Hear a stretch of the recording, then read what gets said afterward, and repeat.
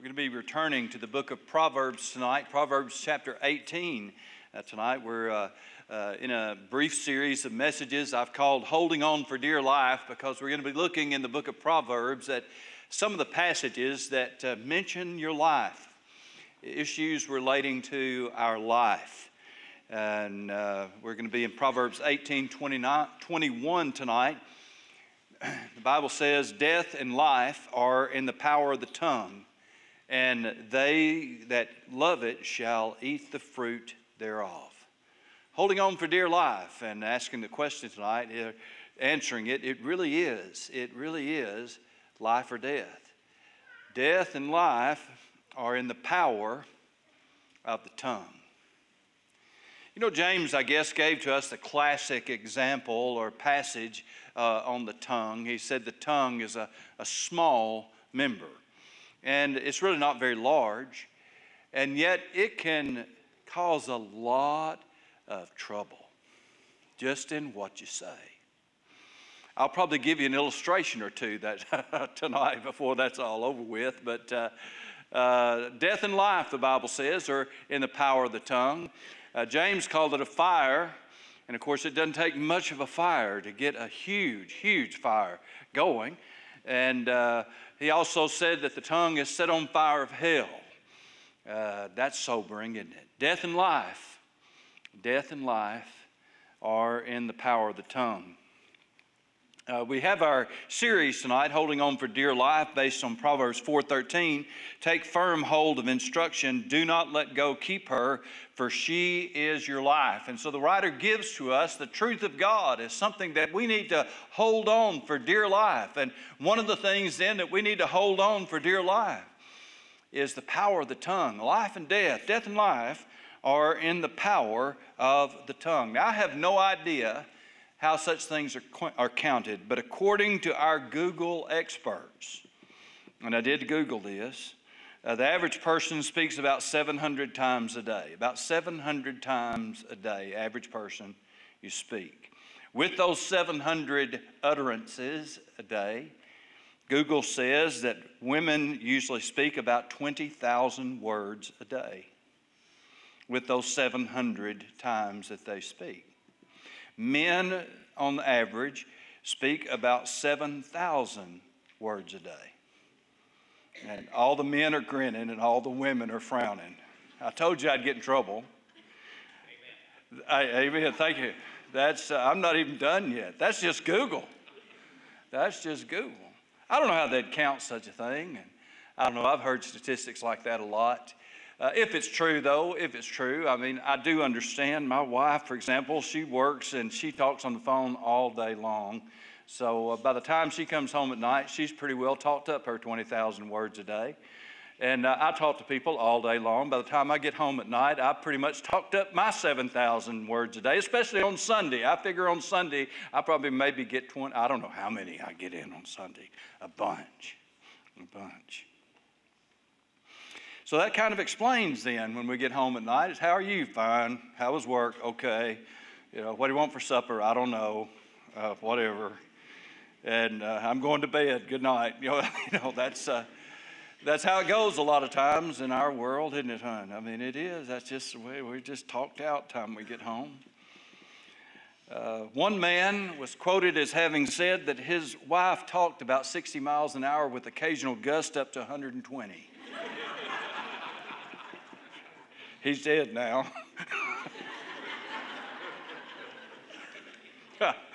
No, she didn't kill him. He died of natural causes, as far as I know. But maybe he died a long, suffering death. I don't know. The whole story, though, of humanity is given to us in words. God's redemptive purpose for us begins with the Word of God. God did what He said. Let there be light. And there was light. And almost all of the creation, God spoke into existence. With the exception, of course, of humanity, God formed mankind out of the dust of the earth. And so we know that humanity is given a very special place in God's purpose. Simon Peter would talk about this in 2 Peter chapter 3. When he said that this they willfully forget that by the word of God the heavens were of old, and the earth standing out of water and in the water. And all we need to see tonight from that passage is that Simon Peter says that the creation, all the heavens, all the earth, was by the word of God. God spoke it, and it became. We see examples of that throughout the Scripture. When the disciples were out in the boat, when Jesus had sent them across to the Sea of Galilee, he had remained behind. And the Bible says he spoke to the storm and said, "Peace, be still." Much like you and I would say to a little child, "Be still, be quiet." And that's the way he spoke to the storm. After all, it was his storm. Amen. I mean, he could tell it to do something, and it did. He proved it was his storm when he shut it down. "Peace, be still," and it was still. Now, he spat on the ground and made mud and put it in a man's eye and healed him. But most of his miracles, when you think about it, were done by the speaking of words. He would speak, and it would happen. We're introduced to the whole concept of justification by faith with Abraham. Abraham believed God. What did God do? God told him. God spoke to him. He believed God, and it was accounted unto him for righteousness, and the same is true of all of us. Faith cometh by hearing, and hearing by the Word of God. The Word of God. We hear it. We respond to it. We believe it. That's how all of us are saved. Death and life, then, the Proverbs tell us, is in the power of the tongue. That's not just an Old Testament thing. Ephesians chapter 4 and verse 29 puts it this way: "Let no corrupt word proceed out of your mouth, but what is good for necessary edification, that it may impart grace to the hearers." The word corrupt has to do with decay, something that is rotting or decaying away. That's why we pay particular attention when the Bible says, "He that soweth to the flesh shall of the flesh reap" what? Corruption, decay. That's what the flesh has. Corruption and decay. That's all the flesh can give. And so he tells us, let no corrupt word proceed out of your mouth. That is, that we don't talk to people in a way that is going to produce corruption, that is going to cause death in their life, or that is going to cause them to go into a process of decay. We don't want to hurt people. We don't want to speak corrupting, killing, defiling, rotting words. Instead, we speak only the words that are good, he said, only the words that are for necessary edification, and only the words that may impart grace to the hearers. Now, I could really stop there. I'm not going to, but I could stop there tonight, and we'd have a great message. Because if all of us could learn and live by that simple rule, I'm only going to speak something that is good. I'm not going to say bad stuff to anybody or about anybody anymore. I'm only going to speak what is good. And even when it's good stuff, I'm only going to speak things then that I think actually might be helpful, that would edify and encourage other people, and only words that might impart grace to those who hear. It'd be a good time to remind us tonight that Jesus told us we're going to give an account for every idle word we speak. I'm not sure what an idle word is. I honestly don't have an accurate definition for that. I mean, I know what it means. What is idle word? It means idle. It means it's not accomplishing anything. It's worthless. It doesn't accomplish much. And we'll all have to be honest that we speak a lot of things that really don't matter and don't accomplish much. We'll give an account then for every idle word that we speak. Wow. So tonight, how can we speak words of grace? How can we speak words that don't corrupt, but instead speak words that are good? And if we understand then that this is really a matter of life and death, that what we say can actually be a matter of life and death to somebody else, We read about that in the news all the time. About somebody who was told something, somebody that was a target on social media, and maybe ended up taking their life because of things that people said. Or that person who says something in the wrong place and it cost them their life. It happens. Death and life, literally, in the power of the tongue, and the Bible telling us then to speak gracious words. So, I've got three things for you tonight. First of all, gracious words are true words. Gracious words are true words. Proverbs chapter 27 and verse 5 says, "Open rebuke is better than secret love. Faithful are the wounds of a friend, but the kisses of an enemy are deceitful." Open rebuke is better than secret love. Faithful are the wounds of a friend. Both of those proverbs describe something that would happen when someone rebukes us or maybe speaks hard truth in our life. And the Bible tells us that it is a faithful friend then who can tell us the truth, even though they know that the truth may be painful. Now, we say we love the truth and we hate lies, but the fact is there's a lot of truth that's hard for us to hear. That's true in my life. It's true in your life. It's true, you say, it's that way with my neighbor. Listen, it's that way with our wife and our husband and our kids, and it's our brothers and sisters and our fellow church members. It's true with the people we work with. There's a lot of truth that's hard to say. But the Bible tells us now, faithful are the wounds of a friend. A real friend will tell somebody the truth, even though you know it's going to hurt them. Now, we might say, well, they're my friend. I don't want to hurt them. If they're your friend, and you know it, I mean, if they got a black widow spider in their house, you need to tell them, hey, you got a black widow spider in your house. Oh, I'm afraid if I tell them they got a spider, they'll be all offended because I think their house is dirty. It don't matter. They got a black widow spider in their house. Some of you are getting the heebie-jeebies just because I mentioned that. Spider. You should have been up here when we washed the front of this church. There was a lot of black widow spiders come out of up there. I don't know why, but don't get all offended, okay? But it did happen. We killed them. Sent them on to glory, or we put them out of their misery or something. It is a faithful friend who can tell you the truth, even though they know that it might hurt. The important thing to notice, I think, about other than the idea of telling the truth and speaking the truth, is that faithful are the wounds of a friend. There's a lot of things, folk, that you almost have to hear from somebody that you know loves you and cares about you. Okay? They have a relationship with you. You know they care about you. You're friends, and you know it. And they've demonstrated that relationship with you. They've demonstrated their love for you. And it is then, really, and only then, that they can tell you that hard stuff that's going to be hard for you to hear.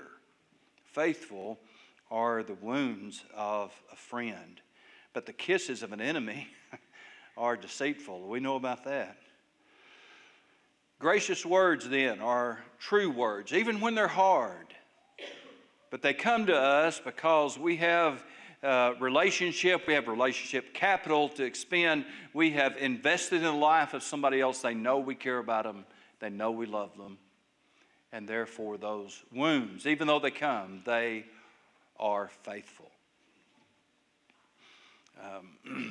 I remember a person at another church years ago. They got very upset at me, and upset enough at me that they wrote me a letter and put all their feelings down. And they actually signed it. That's what makes it, I guess, stand out in my mind. You get a lot of unsigned letters. I always liked Charles Spurgeon in response to that. He walked up the pulpit one day, they said in Metropolitan Tabernacle, and somebody had sent him an anonymous letter. It was there. He opened it up, just had one word on it, fool. And he held it up to the congregation. He said, I've received many, many letters without signatures, but this is the first time I got a signature without a letter. I could never think that fast. I never could. But Spurgeon could. This one was signed. What made it interesting to me, among many other things, and many other pastors here tonight and other spiritual leaders, maybe you've had that same kind of experience, but what made it interesting to me is that for 3 years at that time, I had been those people's pastor, and there was never one time that they had ever spoken a word of encouragement to me. Never one time that they said, we appreciate you. Never one time they said, we love you. Never, I'm telling you, I'm not making that up. Never one time that they'd ever had anything complimentary to say or anything encouraging to say.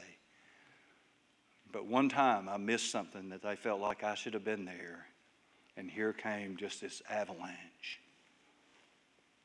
You see, the Bible says, faithful are the wounds of a friend. It's not a law, but it should be one, that before we can criticize somebody, we need to encourage them first. Faithful are the wounds of a friend. And you got somebody there that you know loves you and cares about you, and they've spoken truth, good truth, not just hard truth, but good truth into your life. They've encouraged you. Those things come to you, and you understand that's faithful. Gracious words, then, are true words. Life and death are in the power of the tongue. Proverbs 15:4, another great passage. A wholesome tongue is the tree of life, but perverseness therein is a breach in the spirit. Gracious words, then, he says, are wholesome words. That is, they are healthy words. And they're like a tree of life. A tree of life. The Bible often mentions the figure of a tree that's planted by the waters, he said, that brings forth its fruit in its season. Because it's planted by the water, it can go through a drought, but there's still water there, and it can still be fruitful, even though it's gone through some tough times. Now, that tree of life, then, that you find fruit on, that's dependable, man, when you're really hungry, and there's something for you, a tree of life. And, of course, it was a tree of life that was placed in the garden. Something that's life-giving, and that's what he's talking about. A wholesome tongue is something that gives us life. And in a way, that's one of the great things that encouragement does for us. It gives us life. I don't think it's possible for us to overestimate tonight the struggles that people have all around us and all over the world. People hurt. I mean hurt. They're carrying deep hurts all the time, and we never know. I can't even tell looking out over this congregation tonight. I see you all out there mostly smiling. You look good. You dress good. But I have no idea what's really going on in your life. But I know one thing. Most of us are carrying around a lot of burdens and a lot of hurts and a whole lot of insecurity. That's what amazes me when you talk to people. There's so much insecurity in our world. People just don't have a lot of confidence in themselves. And that's how that our speech then can make an incredible difference. The Bible says the wholesome tongue is a tree of life. You never know when a well-spoken word of encouragement is going to make somebody feel like, hey, I can keep going. I can keep moving. I can get through this. Some person then who maybe doubts their abilities, and all of a sudden somebody has told them, I believe you can do this. And man, that's wonderful. You know what it's like when you're a kid growing up and your dad says, good job. Oh, I'm proud of you. Do you know how great that is? When somebody that you trust, that teacher who speaks to you and said, you can do this. You can do this. Or maybe they're disappointed in you and they say, you can do better than this. I've seen you do great work in the past. What can I do to help you? You may think, well, if I brag on people like that all the time and encourage them like that, well, they'll get the big head. Listen, I think they're a whole lot more inclined to be going in the other direction. And they've got such a dim view of life and such a beat down maybe view of their self and where they are that, a wholesome word can be such a tree of life to them. But the opposite is also true. Perverseness therein is a breach in the spirit. It tears their soul apart. It leaves a big old hole in their soul. We don't want to have that perverse kind of tongue. We want to be that tree of life, don't we? The world has got enough folks out there blowing holes in each other right now. God help us to be the kind of people who have wholesome words and can speak encouragement to others. So what are the kind of things that are perverse, that blow holes in people's souls because it's a breach in the spirit? Well, gossip is one of those. You know, gossip is always without grace. Always.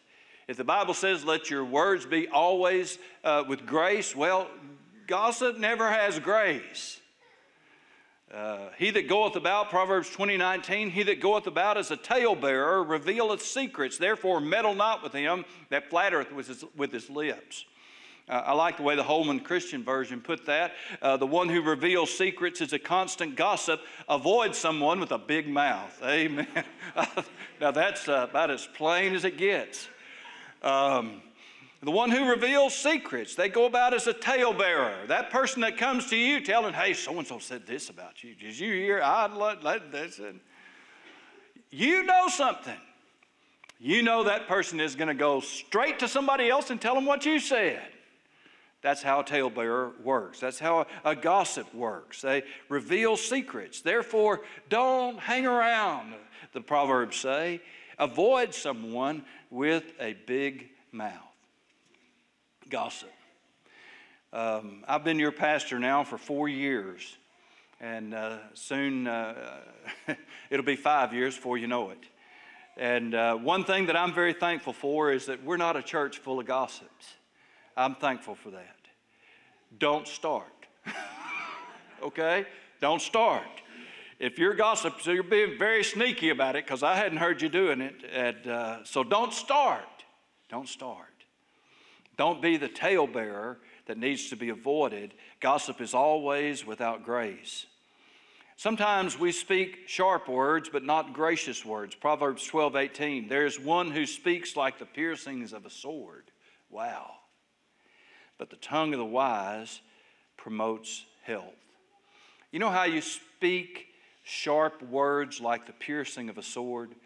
That's what we do even when we're telling the truth. When we feel the need for retribution. When we're feeling the need of retribution, I'm going to tell them. I'm going to tell them. No. I'm going to tell them. And you do. You know that feeling. I know it too. And when we've got that feeling in our heart, it comes out in our words. And they're going to be as sharp as a sword. They're going to cut. And we intend them to cut. Oh, I'm just telling the truth. Yeah, but you're telling the truth in retribution, and your words are going to be cutting words. So, what we need to do then, when we're feeling those cutting feelings, and we just want to let somebody have it and cut into pieces, that's a good time to, like Archie Bunker used to say, stifle ourselves. That's a good time to hold it in and not say it. Until we can say it. You say, well, it's the truth and it needs to be told. Okay. But make sure those feelings of retribution are gone. Let them settle down. Let them calm down. And then our words will not be like the piercings of a sword, but they can be the tongue of the wise that promotes health. I do pretty good with this when it comes to writing. I can't even begin to tell you how many emails that I've written that get the delete button. It makes me feel better to have written them out, I guess, but in the end, I just deleted them. That's not going to work.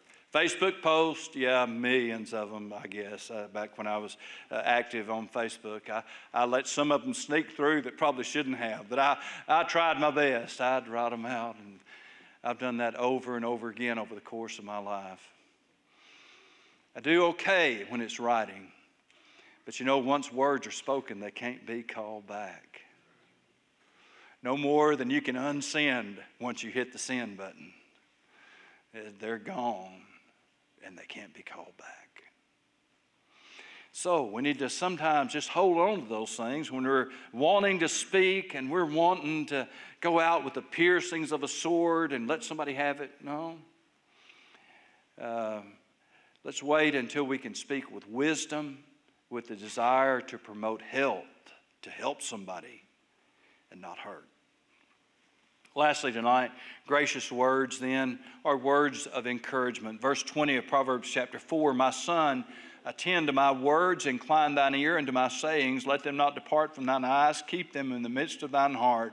For they are life unto those that find them.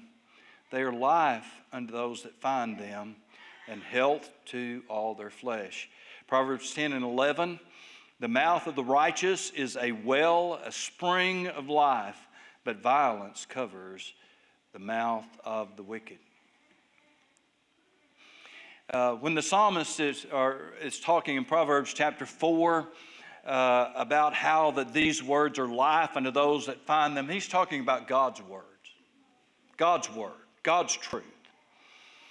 And the mouth of the righteous, because they are speaking God's truth, is a well of life. You see, we have the opportunity as God's people, because we know the Word of God, we can therefore speak the Word of God. And when we speak the Word of God, if God is God, and He is, and if the Bible is His Word, and it is, then when we speak the Word of God, we are speaking the ultimate reality. We're speaking the truth, the real truth, in whatever situation that is. It's like that gospel song that is so popular. You hear so much about how that people say one thing, but God says something else. And you say, God, that I'm loved when I don't feel loved. But if God says that we are loved, then you know what? That is the ultimate reality. We are loved. We are His children. God is our God. God does love us. He does care for us. We are created in His image. And so we can then therefore speak the ultimate truth into other people's lives, because we can speak to them the truth of God's Word. And that is because it's the ultimate truth, and because it comes from God, is the ultimate encouragement.